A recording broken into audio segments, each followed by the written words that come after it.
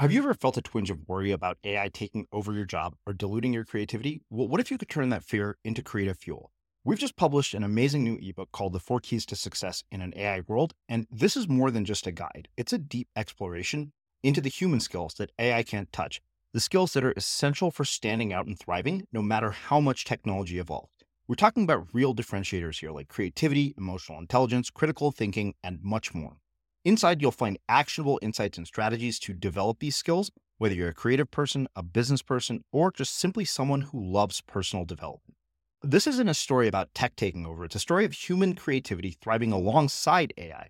Picture this, AI as your creative co-pilot, not just as a tool, but a collaborator that enhances your unique human skills.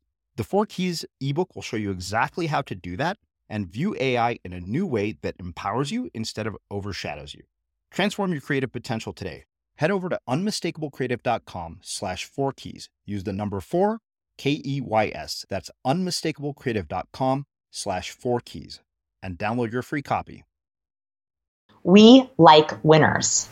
We like to be around winners. We like to work with winners. We like to be friends with winners. We like winners. And that is because we know unconsciously that could activate our feedback loop to win. So what I mean by that is University of British Columbia did a research study on athletes. And they studied athletes around the world. They also studied congenitally blind athletes, athletes who've been blind since birth. And they found that across races, genders, athletes make the exact same body language when they win or lose a race. So pride body language, very specifically, is when people take up as much space as possible. They tilt their head up towards the sky. They open their arms wide. If you want to do it with me, I'm doing it now. You can start your feedback loop.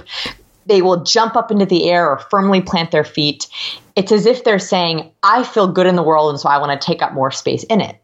Whereas defeated athletes, this is the body language of defeat and shame, or losing body language, is when they take up as little space as possible. They roll their shoulders in, they tilt their chin towards their chest. They usually will grip their hands in a fist or a clenched fashion. They even will stand or sit in a fetal position. And this is the universal gesture of shame. So what happens is when we first see someone, in that first few seconds, we're very quickly trying to decide, who do you look more like, a winner or a loser? And all we're looking at, and there is differences with even walking, and BioMotion Lab has done studies on this, that we can pick up how prideful someone feels based on how much space they are taking up and how much movement they have, which then cues us to say, ooh, winner. I want to be like winner. I go near winner, right? Like it's like a very caveman part of our brain. And so that's why the dressing is actually more important for you than for them. I'm Srini Rao, and this is the Unmistakable Creative Podcast, where you get a window into the stories and insights of the most innovative and creative minds who've started movements, built thriving businesses, written best-selling books, and created insanely interesting art. For more, check out our 500-episode archive at unmistakablecreative.com.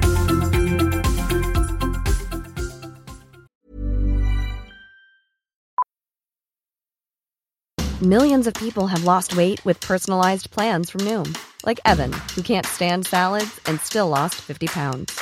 Salads generally for most people are the easy button, right? For me, that wasn't an option. I never really was a salad guy. That's just not who I am. But Noom worked for me. Get your personalized plan today at Noom.com. Real Noom user compensated to provide their story. In 4 weeks, the typical Noom user can expect to lose 1 to 2 pounds per week. Individual results may vary. Hi, I'm Daniel, founder of Pretty Litter. Cats and cat owners deserve better than any old-fashioned litter. That's why I teamed up with scientists and veterinarians to create Pretty Litter. Its innovative crystal formula has superior odor control and weighs up to 80% less than clay litter. Pretty Litter even monitors health by changing colors to help detect early signs of potential illness. It's the world's smartest kitty litter. Go to prettylitter.com and use code ACAST for 20% off your first order and a free cat toy. Terms and conditions apply. See site for details. Hold up. What was that? Boring. No flavor. That was as bad as those leftovers you ate all week. Keke Palmer here. And it's time to say hello to something fresh and guilt-free. Hello Fresh. Jazz up dinner with pecan-crusted chicken or garlic butter shrimp scampi. Now that's music to my mouth. Hello Fresh. Let's get this dinner party started. Discover all the delicious possibilities at hellofresh.com. Life is full of what-ifs. Some awesome, like what if AI could fold your laundry? And some, well, less awesome, like what if you have unexpected medical costs? United Healthcare can help get you covered with Health Protector Guard fixed indemnity insurance plans. They supplement your primary plan to help you manage out-of-pocket costs. No deductibles, no enrollment periods, and especially no more what-ifs. Visit uh1.com to find the Health Protector Guard plan for you. Hey there, it's Michelle Norris. I'm host of a podcast called Your Mama's Kitchen. When I travel, I'm usually looking for a way to find a taste of home when I'm not at home. And one of the things I love to do when I am at home is entertain. And Airbnb allows me to do that. When I was in California recently, I rented a house that had a great kitchen. And when we were sitting around the table, we were all thinking, we're in someone else's house. Someone could be in all of our homes as well. If you have a home, but you're not always at home, you have an Airbnb. Your home might be worth more than you think. Find out how much at airbnb.com/host.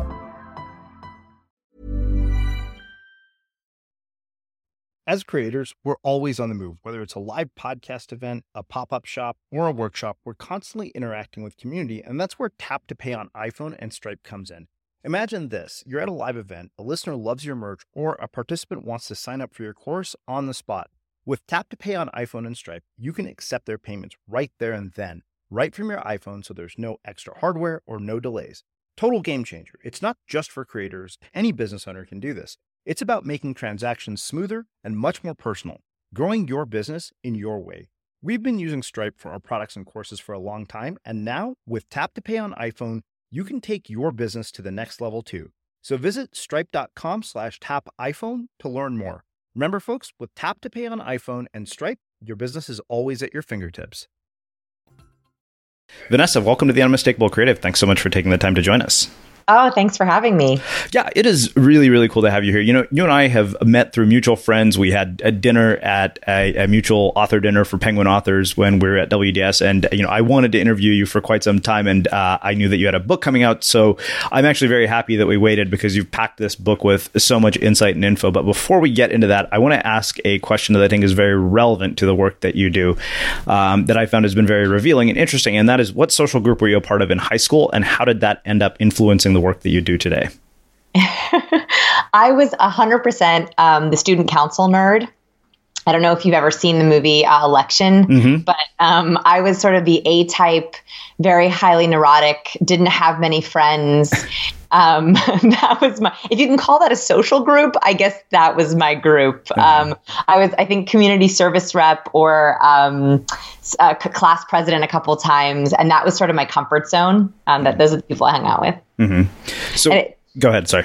Yeah, I think that I have never been asked it in that way of like, what social group were you part of and how has it informed your work today? I think that it was my comfort zone, and it's still my comfort zone. Like, what I do for a living is teaching. You know, it's a lot of conferences. You could not find me in a nightclub. You could not persuade me to go to a music concert. I don't even think, do people call it music concert? That's probably, no, a concert. Yeah. See, I don't even know the lingo, guys. I don't even know the lingo. And it's the same way. So I think that I'm comfortable in the learning environment, but I get really uncomfortable with social situations, which is why I have all these hacks, because it's the only way I can get through. So why do you think it is that you took your discomfort and you turned it into something that has effectively given you a career and a life that probably was far out of what you'd imagined was possible? And why do you think some people are not capable of that? Yeah. So I realized very early on that I felt I had been sort of misled. And I was told by teachers and parents and adults, if you get a good GPA, if you study really hard, you'll be successful. And so I followed that advice very closely. I didn't make friends in high school and college. I never went out. I dove into the books, and I was very focused on the technical skills, right? Like the GPA, the IQ. But what I was not told, and I think where I was misled, is people said, oh, you'll pick up people skills along the way. Just be yourself. I got these sort of platitudes. And what I realized very, very all of a sudden in college was that if I didn't catch up my people skills to my technical skills, there was no way that I could ever show off my technical skills because I didn't know how to interview. I didn't know how to negotiate. I didn't know how to interact at a conference. I didn't know how to give an elevator pitch. And so no matter how technically brilliant you are, if you don't have that other side, you miss out on all the, on the ability to share. So that was sort of, I felt like there has to be more information on that side of the fence. So walk me through, post-college to how you end up doing this work. Like what's been the trajectory and how did it all lead to this? Yeah.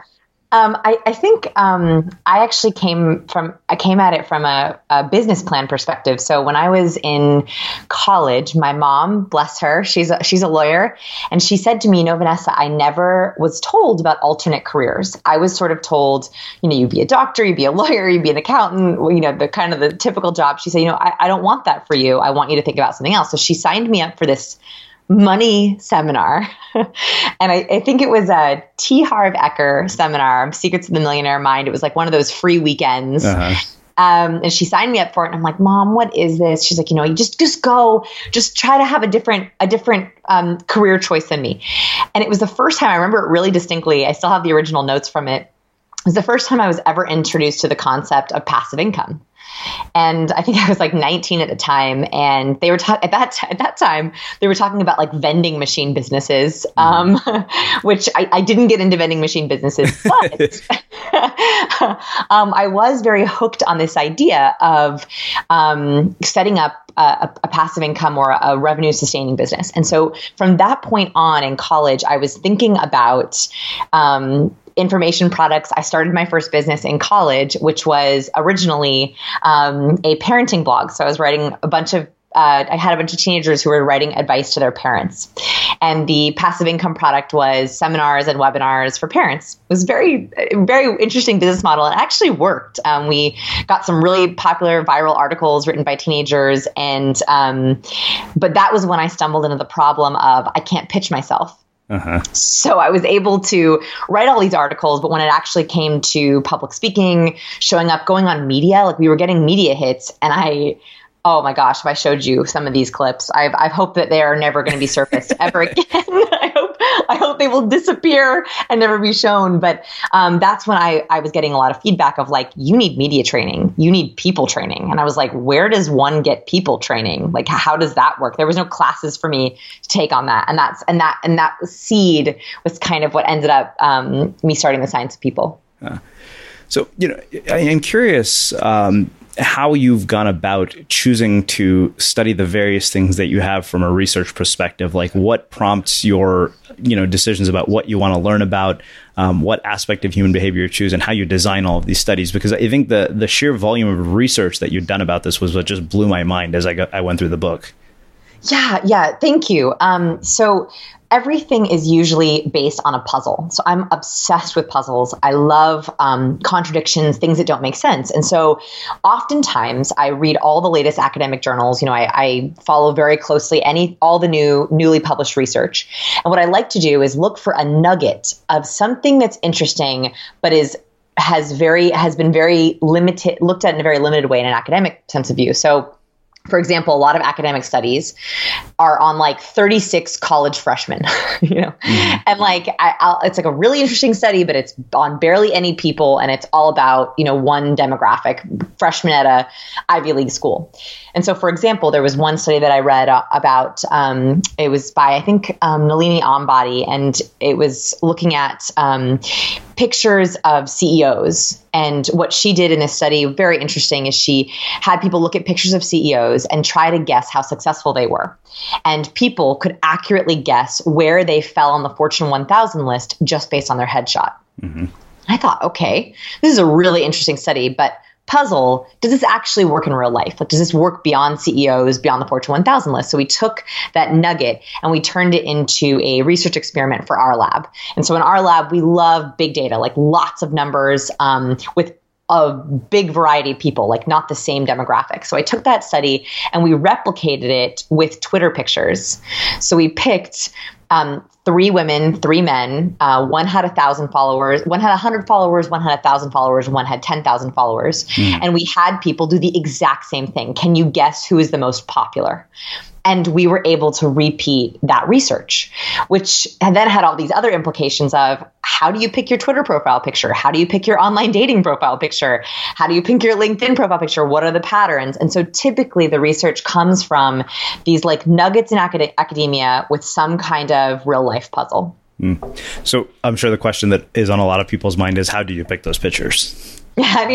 So there are really interesting patterns. So and they're a little bit different for men and women. So do you want to kind of guess? Do you want to play with me? See if you can guess what they are? Absolutely. Okay, so hopefully listeners can guess too. So what is better, to smile or not to smile? And I'm going to specifically gear this towards like dating profile pictures, just because it's a little bit easier to study those. So this is not for LinkedIn necessarily. This is for dating profile pictures. To smile or not to smile? To smile.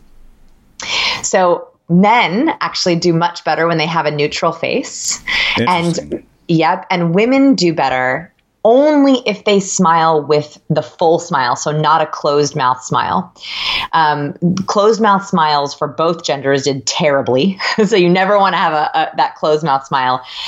So it was almost like don't go somewhere in the middle. If you're going to smile, smile big. And then men with a neutral face did really well with female raters. Okay, interesting. In terms of the neutral face, I'm curious, do you have to be looking at the camera for the picture? Yes. So eye contact was a big one. So that's actually called fronting when we're talking about nonverbal.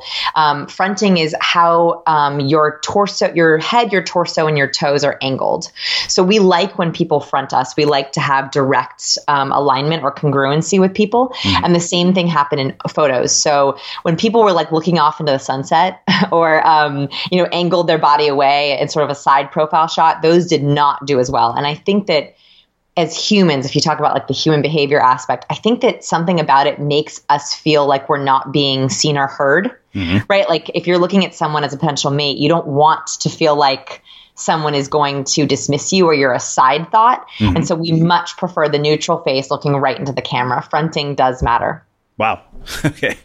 How about the biggest buzzkill? So there was a single item that when it appeared in a photo for both men and women, it destroyed their attractiveness ratings. Really? Okay. What is it? Can you guess? I have no idea. It was the sunglasses. So anytime sunglasses appeared in a shot, and by the way, the second prop in here was a hat. And we think, and the problem is a lot of people actually in their dating profile pictures will have this because they're outside, they're at the beach, they're traveling. But I think this has to do with a very instinctive part of ourselves that wants oxytocin. Oxytocin is the chemical of bonding. It makes us feel the warm and fuzzies. We love it. And we produce oxytocin when we have eye contact. This even happens through camera lenses. There was one study that looked at video conferencing. And when we feel like someone's making eye contact with us, even through video conferencing, and that's so funny because we know they're not with us, it still produces oxytocin. So sunglasses were a real buzzkill, and hats, I think similar, like feeling like someone's not looking at us or being exposed to us. Interesting. Well, I think that makes a perfect setup to transition into what I want to spend the rest of our time talking about, which is, what you call the hidden rules to human behavior. And I know you broke up the book into like 3 core areas. So let's do a deep dive into each one of these. Let's focus on the first 5 minutes of an interaction with another person. Yeah. So it was really when I had to think about the framework for people skills, and I did try to make it like a computer programming guide, right? Like very black and white, not fuzzy. This was the best way I could think of to break up interaction. I think that in most interactions, you have the first 5 minutes, which is when you decide, do I like this person? Do I trust this person? Do I want to level up with them? Does a cold contact become a warm contact? Does an acquaintance become a friend? Then you have the first 5 hours. And that's when like people decide, yeah, I'd love to go on a date with this person. So they ask them on a date, or yeah, I would love to get, let's set up a coffee meeting, or the pitch worked in the first 5 minutes. Let's bring you into the office. The last one is the first 5 days, which is when you really have partnerships, relationships. And the first 5 minutes is where we have to start. And that is because of a common misconception. And I had this misconception for many, many years. For my introverts listening, I'm actually an ambivert. I hop between introversion and extroversion. So for my introverts and my ambiverts, we like to believe that our first impression happens the moment we start speaking. But the problem is our first impression actually happens the moment someone first sees us. And that is a huge distinction that we often miss. For example, you think about speakers taking the stage. They often rehearse their speech to a T, like they have it nailed. They have the perfect verbal pitch and transitions from slides, but they don't think about their entrance. But they don't think about those first few seconds of taking the stage or walking into the room or setting up their computer or, a conference or networking event. You think about your perfect elevator pitch. You think about your perfect conversation starter, but you rarely think about checking in at the name tag table, hanging up your coat, getting a drink. Actually, those moments are far more important in the first few minutes than having the perfect thing to say later. And so that's why I tried to anchor that first, because I think it's overlooked. So 2 questions come from that. One, what impact does the way that you dress have on that? And what are the keys to making a first great impression? Like, how do you actually end up, manage, like, how do you alter that to your benefit? Yeah. So ornaments. So when we talk about first impressions, we're talking about nonverbal and verbal. So we have the body language, the facial expressions, the voice tone, which is also nonverbal, and ornaments. So jewelry, hair, clothes, colors, bags. And the other side of that, the second part, is the verbal, which is the conversation starter, engagement, introduction, name use. So you split them up into 2 different areas. Okay. Actually, ornaments and clothes are a much smaller percent than you would think, which is crazy because usually we agonize. So I don't know about you, but I agonize over my outfit, the hair, the shoes. The good news is that actually matters a lot less. The hard part about this is the best color to wear, the best color that you could wear is confidence. And what I mean by that is, if you feel uncomfortable in your clothes, that actually comes across in micro expressions, micro messages, and micro gestures. A very specific example of this is I was doing an interview with a woman and I loved her resume. We had a phone interview. It went really great. Had her come into the lab, sat down with her, and instantly I was just rubbed a little wrong. I was like uncomfortable. We were off. Like when you're talking to someone and you're like kind of interrupting each other and like you can't find that cadence, that was happening. And I'm like, what happened? Like this was going to go so well. So we ended the interview early. I thought about it a few days. I was like, I'm going to bring her back in, like just in case she was real nervous or it was a bad day. So I brought her back in. And this time it was different, totally different. She was so much more at ease. We were flowing, we were going. And I said to her, last time, was something going on? Like, were you having a bad day? Because that interview was really awkward. And she said, I borrowed my roommate's outfit and shoes for that. I dressed up. I didn't own a suit. And I also wore heels. And I was really uncomfortable. And I felt really overdressed because we're very casual. We're in Portland, Oregon. No one wears a suit here. And she's like, and I felt really overdressed. The shoes didn't fit me. And so I started to dig into the research on it, and our emotions are catching. When we stand in a room silently with someone else, we always catch the more charismatic person's emotions. And we also tend to mirror the person that we're with. So she was slightly uncomfortable. She was uncomfortable in her shoes. She was wincing. She didn't quite know how to sit because her skirt was too tight and too short. And I was then mirroring those, I think, micro gestures where I was feeling uncomfortable but didn't know why. So I think that that obviously doesn't happen in every interaction, but I think that when we're uncomfortable in whatever we're wearing, if we don't feel like we are like killing it with our outfit, that also comes across in micro gestures. So my biggest challenge to you is anything that you feel frumpy in, anything you feel fat in, anything that you feel like is not your best representation, throw it away. Give it away. Donate it. It is not worth it. It's interesting you say this because, I noticed this like right after a speaking gig. I happened to meet my business partner, Brian, in a coffee shop, and I was dressed much better than I normally did to the coffee shop that day. And I just noticed that everybody was looking at me different, particularly women. And I was kind of like, well, you know what? I think this is one of those very easy hacks to optimize. But it's also interesting because I can tell you that when I was dressed like that, I also felt very different internally. Yes. I was kind of like, you know what? When I'm dressed like this, to the nines, I feel like I'm up to something really important.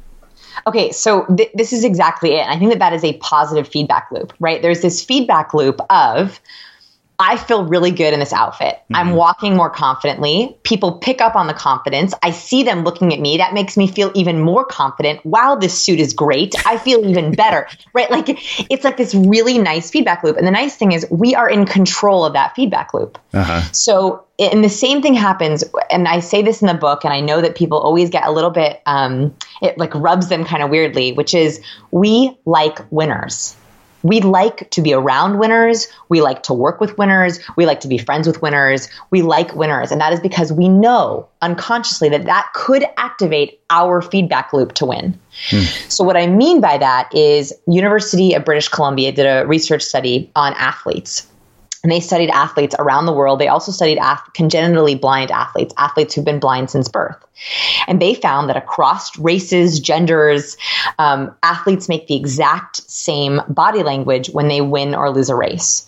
So pride body language, very specifically, is when people take up as much space as possible. They tilt their head up towards the sky. They open their arms wide. If you want to do it with me, I'm doing it now. You can start your feedback loop. They will jump up into the air or firmly plant their feet. It's as if they're saying, I feel good in the world, and so I want to take up more space in it.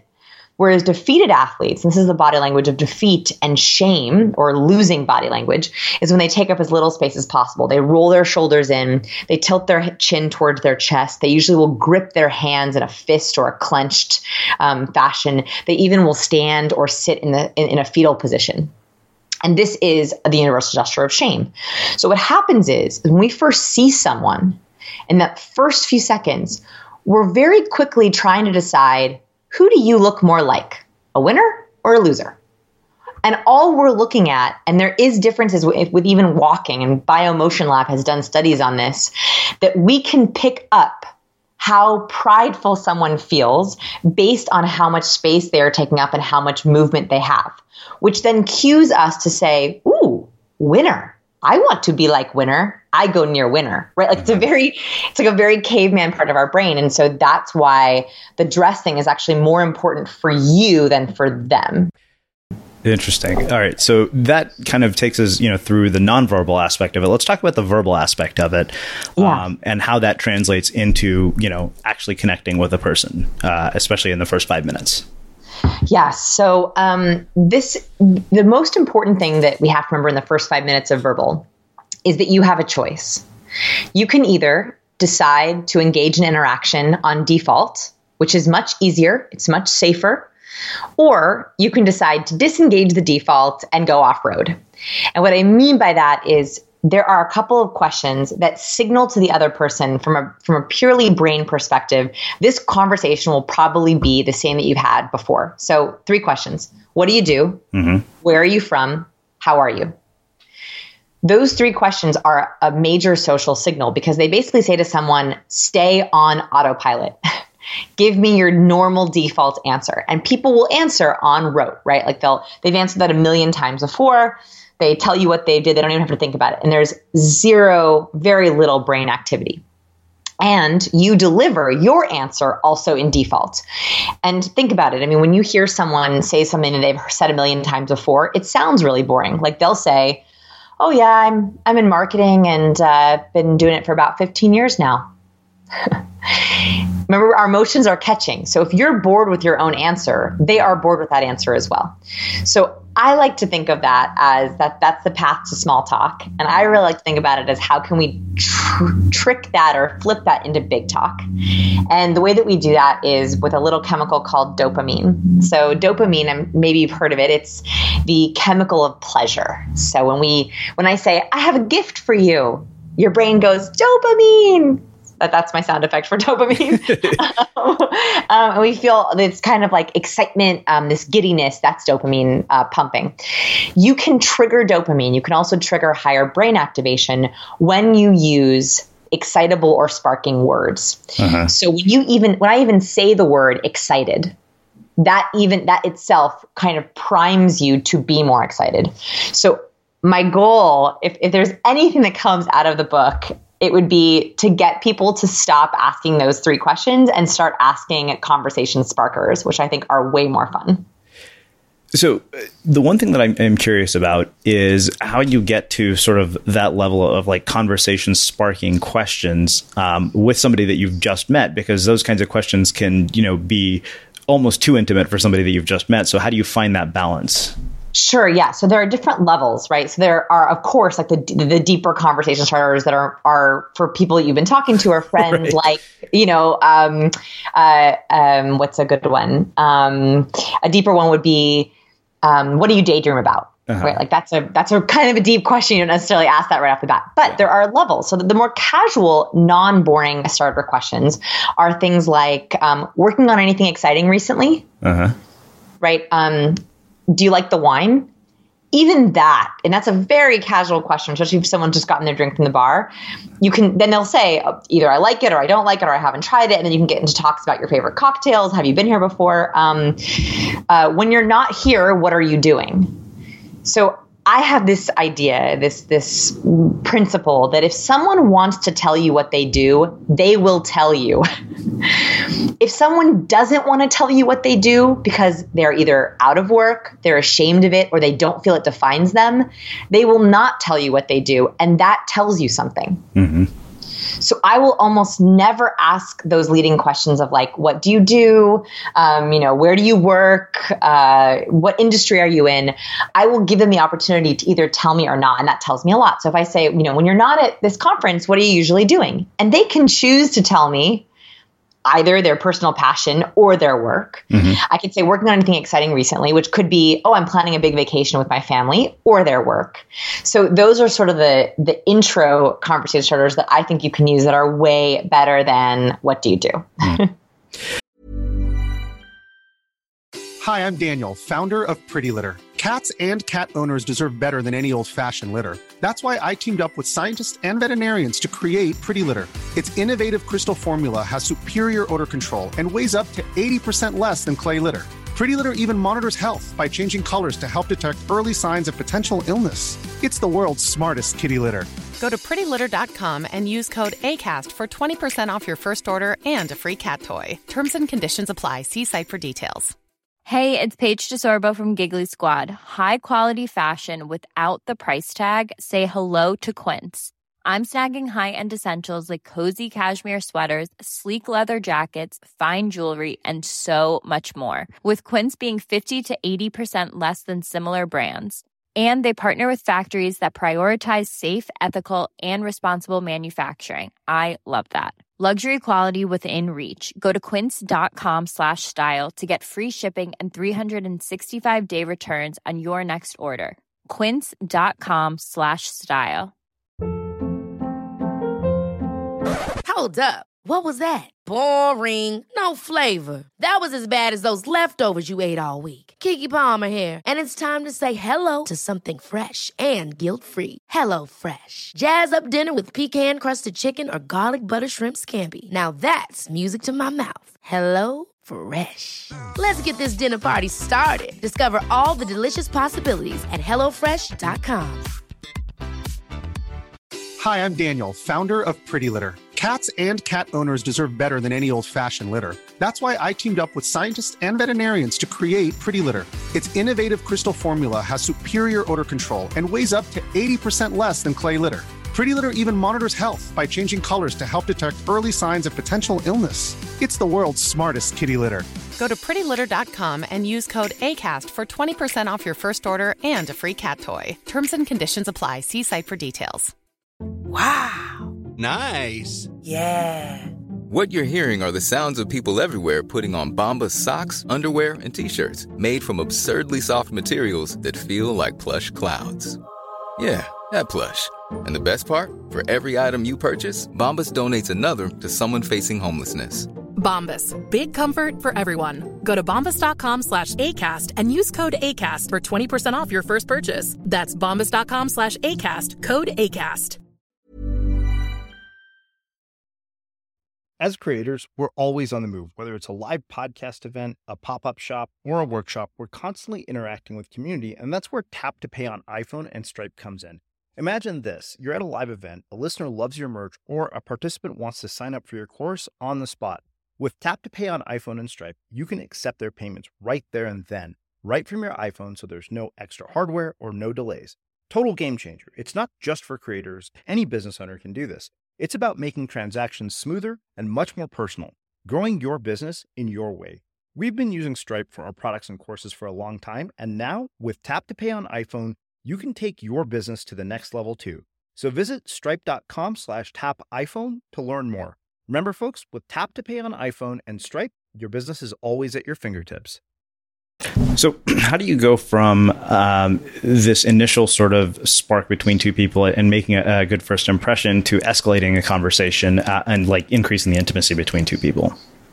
So I think of this visually. I'm a visual learner, so I always think about it visually. And I try to think of every person that you're interacting with, you have ties between the two of you. And in my book, I jokingly call this thread theory. I told my editor, I was like, it's a play on string theory. And she was like, I don't get it. I was like, okay, it's okay. It's okay. It's my nerdy sense of humor. So I call it thread theory, which is based on something that I had observed in my lab with really good conversations. It's almost like people are creating these ties between them and the other person. Mm-hmm. And the way that you do this is with a very simple idea, which is the me too. Right? Like, yes, I also do that. Yes, I also love that. Oh, I love that show. I'm also vegan. I also love rock climbing. Every time you say me too, it actually like links you up with that person. Mm-hmm. The problem is we don't always think about this as something to hunt for. And I actually think it needs to be cultivated because a lot of conversations, you leave those on the table or you run out of things to say and the conversation sort of fizzles out. If you are on the hunt for Me Too's, it becomes much easier to think of things to say, and it helps you capitalize on whatever little excitement you're seeing in front of you from that person. Uh-huh. So how do you do that without necessarily just seeming like, robotic and agreeing with everything? Yeah. So it's not just agreement. And also you don't ever want to say me too if you don't actually feel me too. Yeah. My favorite thing, and this is where, it's kind of more advanced, but I think this is where you get the best relationships. This is how you get from 5 minutes to 5 hours, is asking for the why. So, the famous Toyota principle, which is talked about a lot in business, but not in social situations, is the 5 whys, where, Toyota created this idea that with management, if there's a problem, you ask why 5 times to try to get to the root of the issue. I think the same thing can work outside of business and social situations. So if someone says, oh my gosh, I've been totally addicted to House of Cards. I just think it's like fascinating. So you could say, oh, me too. That show is so good. Period. Mm-hmm. You could do that, right? Yeah. But then it's just sort of like a bunch of me too's. What you can do is ask your first why. So it could be, why did you start watching it in the first place? And they'll say, my mom actually turned it on for me. Oh, are you close with your mom? Right? Like every time you ask why, and it could be a why about anything. Why do you like it? Who turned you on to it? Why do you think that show is so popular? Every why is going to get that person further away from default thinking. They have probably told others that they liked the show House of Cards, but they probably haven't talked to others about why that show seems to be a popular phenomenon, right? Mm-hmm. That's a much deeper, more interesting conversation. And that's how you get someone who goes, God, I never thought about it that way. Bingo. Like that is the exact kind of interaction that you want. So I always say it's, find the me too's, but then try to go into the 5 whys. Okay, so now, I want to look at 2 things that you've talked about, finding the Me Too's, but also starting to really analyze the person that you are talking to. And I know you gave this really interesting framework and diagram of what you called the ocean. I'm curious if you could explain that to us, because I was so fascinated by that. Yes. Okay. So, kind of the same thing as before. I always like starting with the technical skills and then going to the people skills. So in college, a skill that was a game changer for me was speed reading. When I finally learned how to speed read, it was like, just magic. All my homework got done faster. I did better on my tests. And so when I was getting into the people skills kind of realm, I wondered, is there the equivalent for people? Like, can you speed read people? Like, does that work? Is that even a concept that works? So I started to look in how that would work from the research perspective. So looking into how do we very quickly assess someone's personality? How do we very quickly assess someone's needs? How do you very quickly read someone's emotions? And there is very robust science on this. I was shocked to find there actually is a lot of information about speed reading, although it's not framed as speed reading. So in order to make it more digestible and not in 20-page paper filled with academic jargon, I created this little diode called the Matrix, which is a kind of cipher that I've created, and I have one for every person in my life. And it's a way that I speed read personality. You speed read someone's personality, you speed read someone's appreciation language, and you speed read someone's value language. And it's a way of using facial expressions, verbal cues, as well as what's called behavioral residue to speed read someone. It's my more advanced tip, and it takes us into the first 5 hours. So you mentioned personality, appreciation languages, and values. And I'm curious how you find those things. And I'm curious how, let's say that you want the first 5 hours to lead to something deeper, like an intimate relationship or a partnership of some sort. How does that actually happen? So it's about optimizing where you're not the same and compromising where you are the same. Optimizing where you are the same and compromising where you're not the same. And so it's a whole process of trying to read one at a time. I always like to start with the personality. So there is 5 basic personality traits that every person has. And by the way, this is the only personality science that is actually backed in academic research. Myers-Briggs, Enneagram, DISC, those are not based in academic research. They have not been able to replicate those findings. And a lot of people tell me, I've taken DISC or I've taken Myers-Briggs, and I don't think that fits me. And that's because it's not 100% viable. The only personality science that's actually viable and used across many different organizations is called the Big Five. And the Big Five, the acronym, as you mentioned earlier, is called OCEAN. So openness, conscientiousness, agreeableness, extroversion, and neuroticism. So those 5 traits and deciphering those tells you not only a lot about a person, but also how you should be interacting with them. So depending on what kind of relationship you want to have with them, it's about treating them as they would want to be treated rather than how you would want to be treated. I like the golden rule, but I don't love the golden rule. I much prefer the platinum rule. Okay, so one of the things that that's really interesting to me. One, I'm curious. How do you escalate this conversation so that it does become this stronger bond between two people? And how do you get people to bring their guards down so that they're actually open? Because there are moments when I feel like I'm not having any chemistry with somebody for the life of me, no matter how much I try, and I'm kind of thinking to myself, okay, I interview people, I should be able to drill people for questions with no problem, and I can. At moments, I'm like, if I would use my interviewing skills in my dating life, maybe I would be better at it. But I'm just really curious how you get to this deeper level of conversation. Also, you talk about this idea of being the most memorable person in the room. So I'm curious how that happens. Yeah, well, before you actually brought up something really interesting, which I do want to address, which is the idea of trying to please everyone or trying to be liked by everyone instead of trying to appeal to the right person. And I think that how people respond in the first 5 minutes or the first 5 hours tells you a lot if you want to connect with them on a deeper level, right? And I think that, and this is an issue, I think, for a lot of entrepreneurs, a lot of people in business, where they feel like they want to appeal to everyone, right? They feel like you're an interviewer, you should be able to get these questions out. Unfortunately, I think we forget that sometimes those people are not the right fit And trying to get them to open up actually might build a relationship where you don't want to have one. And this has happened to me before, and I've regretted it each and every time, where I am really trying to get to know them on a very deep level. I'm asking non-default conversation sparkers. I'm asking 5 whys. I'm getting to know them. And it's a little bit like pulling teeth. It's working, but it's a little bit like pulling teeth. And I still keep going. I go, I'm going to read their matrix.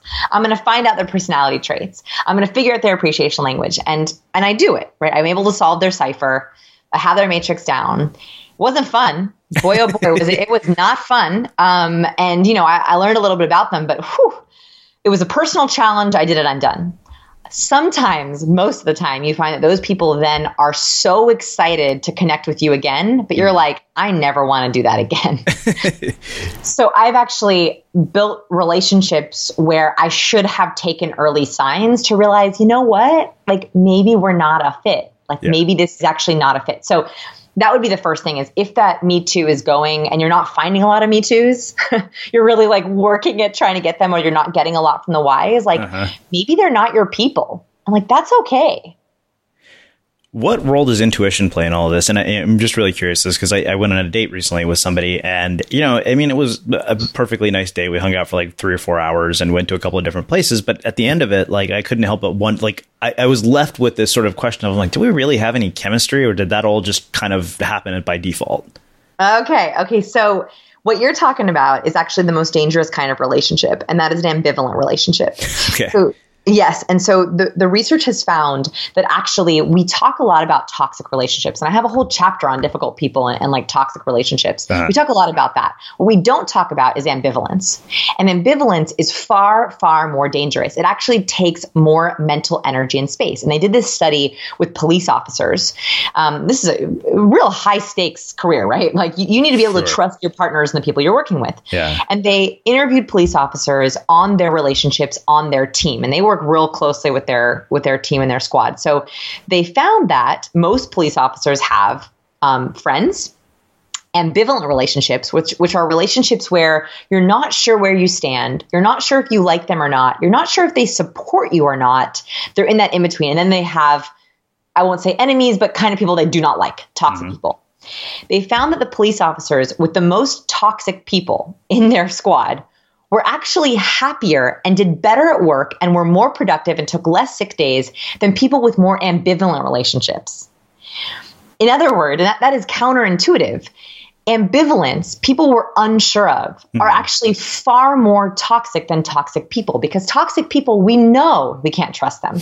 We know we don't want to go to lunch with them. Yeah. Whereas ambivalent people, or ambivalent dates, or ambivalent colleagues, or ambivalent friends, they ask you for a second date, or, she texts you and says, hey, let's, you want to go to brunch this weekend. And you're like, do I?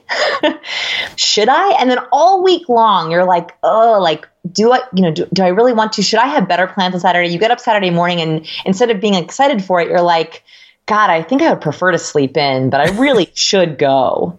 That is the most misery-producing kind of relationship. And so I think that what we're talking about, people passing your Me Toos or your intuition about ambivalence, is actually much more important than we think. The other aspect of intuition is, I think, and again, intuition is a real fuzzy term for me, so I have a little trouble with it.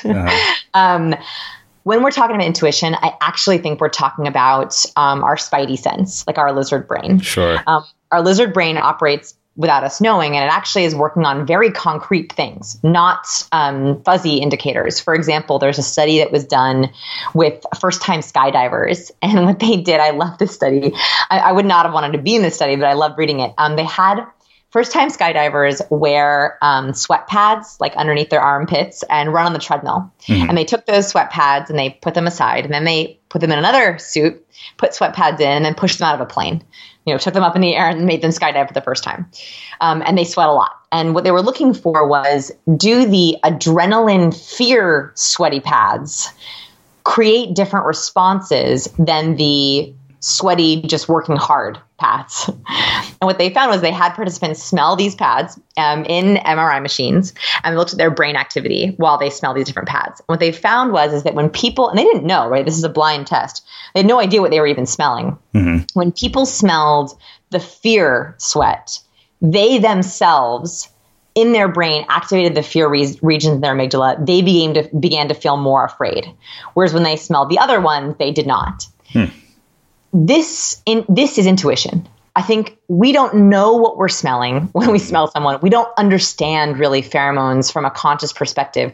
But if you have a bad feeling about someone or just it's not fitting, there is not a chemical fit. There is not a hormonal fit. There is not a pheromonal fit. And that is what I think intuition is. And so when I feel that way with someone, I try to think like, what is it that I'm picking up on? My lizard brain is picking up on that I don't really like. I think that's what's more helpful. That's really interesting because, there's part of me that, was kind of like, I texted this person back and I was kind of like, and then the part of me, I knew that I was traveling for 3 days. When I came back, I was thinking, I don't think that there's any point in continuing to try to push this along further because it just doesn't seem like it's going to go anywhere. Yes. Yes. And I think you probably saved yourself months and months of like bad dating. Right? Do you know what I mean? Like, those relationships where someone's with someone and like, it's not a bad relationship, but it's also like, you're like, I just don't see it for them. Yeah. Those are the most dangerous kinds. I don't mean to like yell at you guys. I'm sorry. I'll calm down. Calm down. It gets me real upset. Like, you care about your friends so deeply. And so when they're in those relationships, you know that they're just in it because they're settling. And that's where you get people who get married and they're settling. That's what happens. It starts with that kind of ambivalence, that bad first 5 minutes. So you talked about personality. I want to talk about appreciation language and values. Can you define those and explain to us how we uncover them? Yeah. So appreciation language, you're actually probably pretty familiar with. It's the only part of the book that sort of was another popular science, which is Dr. Gary Chapman's 5 love languages, but adapted for appreciation. So it's this idea that we all feel and express appreciation differently. So after you know someone's personality, it's also important to know how do you show them appreciation. And Dr. Chapman's model has not only been replicated, but also is the most reliable one. So you have the 5 personality traits, the 5 appreciation languages, and the last one is the 6 value languages. And this is one that is not as popularized, but I want it to be. That's my goal. It's a great set of science that's based on research by Dr. Foa. And what it basically says is that as humans, we cannot help but want to share and give resources. And we typically are geared to get resources that we don't have enough of or we didn't get enough of as a child.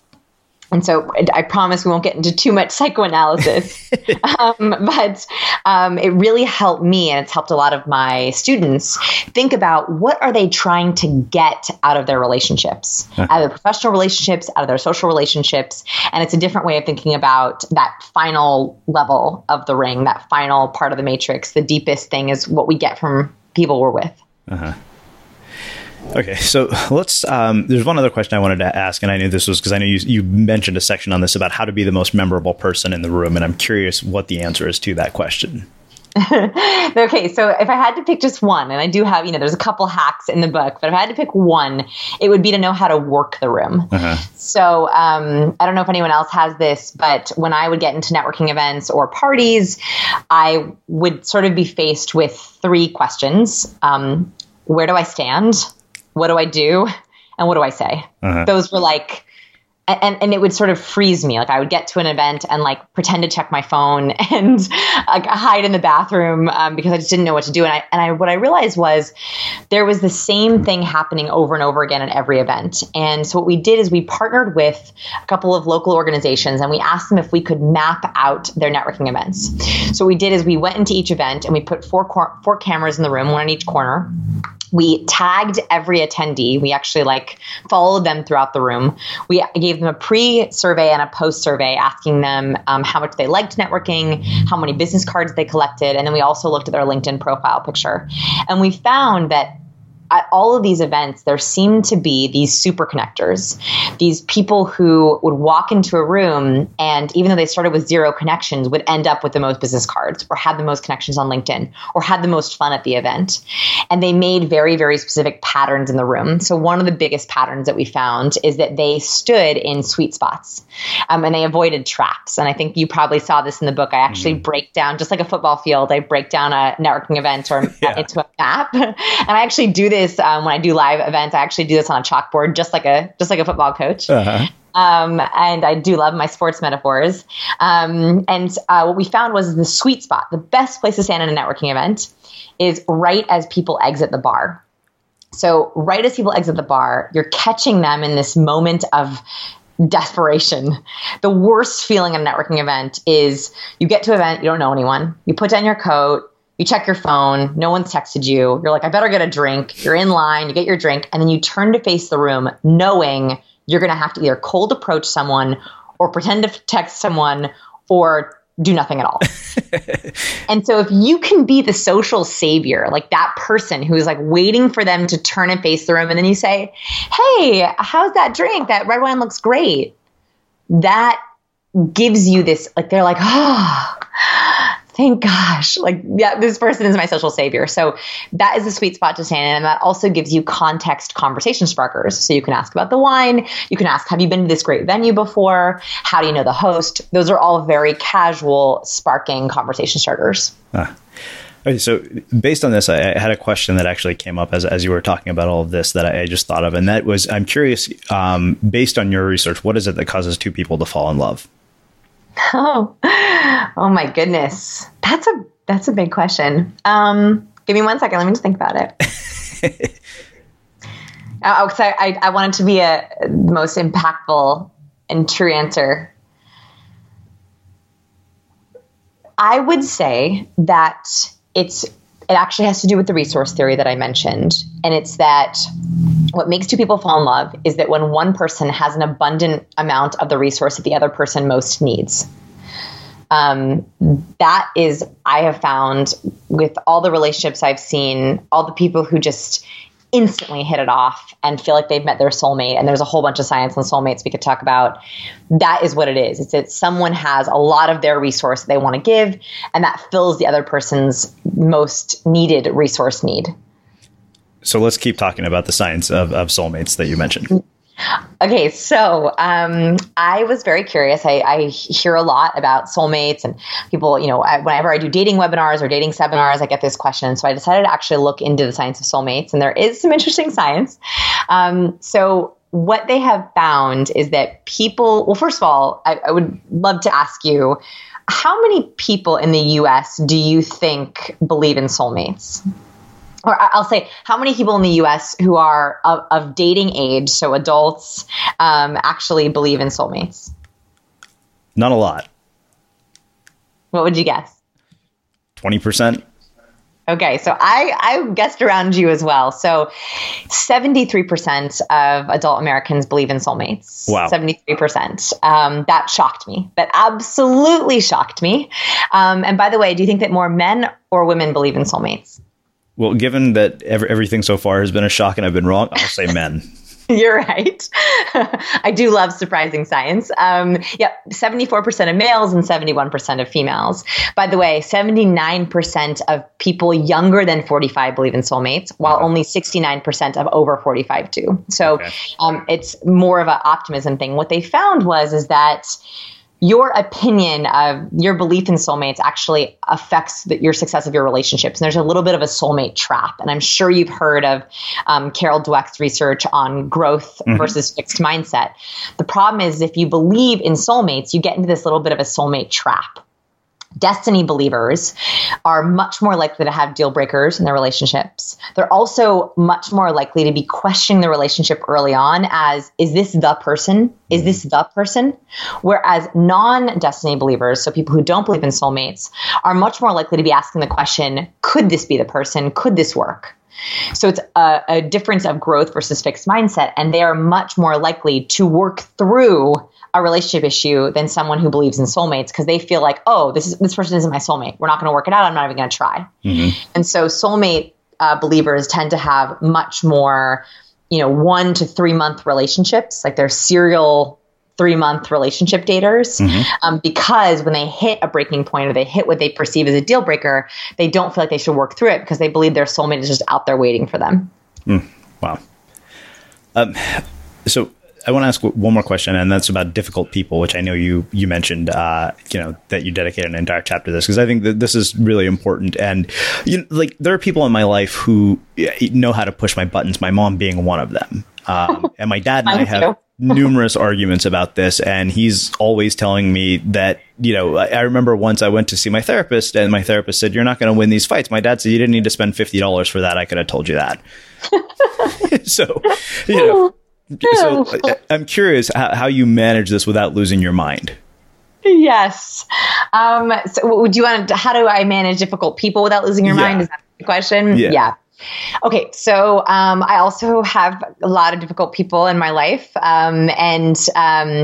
I have found, and the research backs this up, is that difficulty or difficult people are often, it's just their fear dressing up as something else. And I talk about this in the book, that fear is a cross-dresser, that our fear likes to dress up as difficulty. So when people are afraid, they might be bossy, they might be boring, they might be narcissistic, they might be gossipy. And what I found is that if I take the fear as it's dressing up, like just, I stop at the bitchiness or I stop at the boringness, it frustrates me to no end. Whereas if I try to figure out what the fear is, A, it makes me feel a little bit more hopeful, right? It makes me feel a little bit more in control. And B, if I find the right one, it can often get me to flip the person into less difficulty because I have named and tamed the fear a little bit. Mm-hmm. Wow. Okay, so I have one other question about all of this. I've been thinking about this from the standpoint of something I learned from an NLP course that I did a while back. Do you have to think about this consciously when you're in a social situation anymore? Not anymore. So that's what I'm curious about. How do you get to the point where this is all just unconscious behavior and you don't even have to think about it? Yeah. Okay. So I think the learning process is very, very similar to learning a foreign language. So I learned Spanish and French in high school, and then I took Chinese, which was one of the hardest languages to learn in college. And I found that it's the exact same step to fluency. So in the very beginning, it's very like you're doing flashcards, you're memorizing formulas, you're looking at syntax patterns, you're very consciously, xiao, you're thinking very carefully about each word and you're trying to match it with the patterns. Mm-hmm. After a while, the first things like my name is, how are you, those become real easy. And then after a few more weeks and months of trying, then the harder ones get better. And then eventually you do reach this conversational fluency where of course there's going to be a word that comes up that you don't know, or there's going to be a person that has a really hard accent that you can't really pick up on. It's the exact same thing with people skills, the exact same process, at least the way that I teach it. And I think that I teach it like a foreign language. We have literally micro expression flashcards in the back of the book. Uh-huh. So I think the way that I teach it also tends to mirror a foreign language. Wow. What's been the impact of this work on the lives of the people who have been exposed to it? Like what kinds of outcomes have they seen in their lives because of it?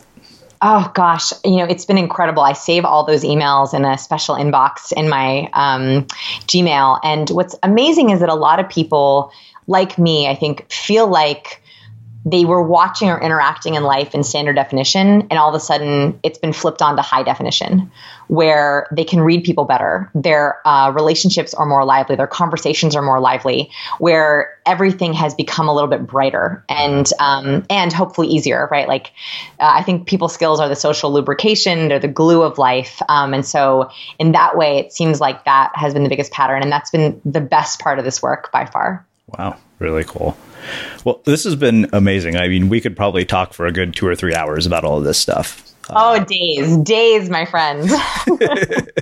So I have one last question, which I know you've heard me ask, and it's how we finish every interview. What do you think it is that makes somebody or something unmistakable? I think it is someone's ability to stay awake. And what I mean by that is it's very easy to operate on default, on sleep mode, where everything is just automatic. I think that if we are awake, we see more, we see facial expressions, we see truth, we try to get out of our patterns. And that is, I think, what makes everything more memorable. Amazing. Where can people learn more about you, your work, and the book? Yeah, everything is in our lab. So scienceofpeople.com, you can play in our lab, take some research experiments. We have a bunch of the Science of Soulmate information. And of course, Captivate is wherever books are sold. Awesome. And for everybody listening, we will wrap the show with that. Planning for your next trip? Elevate your travel style with Quince. Quince has all the jet-setting essentials you'll want for your next getaway, like European linen, premium luggage options, buttery soft Italian leather bags, and so much more. And it's all priced at 50 to 80% less than similar brands. Plus, Quince only works with factories that use safe and ethical manufacturing practices. Pack your bags with high-quality essentials you'll be wearing for vacations to come with Quince. Go to quince.com/trip for free shipping and 365-day returns. Hi, I'm Daniel, founder of Pretty Litter. Cats and cat owners deserve better than any old-fashioned litter. That's why I teamed up with scientists and veterinarians to create Pretty Litter. Its innovative crystal formula has superior odor control and weighs up to 80% less than clay litter. Pretty Litter even monitors health by changing colors to help detect early signs of potential illness. It's the world's smartest kitty litter. Go to prettylitter.com and use code ACAST for 20% off your first order and a free cat toy. Terms and conditions apply. See site for details. Hold up. What was that? Boring. No flavor. That was as bad as those leftovers you ate all week. Keke Palmer here. And it's time to say hello to something fresh and guilt-free. Hello Fresh. Jazz up dinner with pecan-crusted chicken or garlic butter shrimp scampi. Now that's music to my mouth. Hello Fresh. Let's get this dinner party started. Discover all the delicious possibilities at hellofresh.com.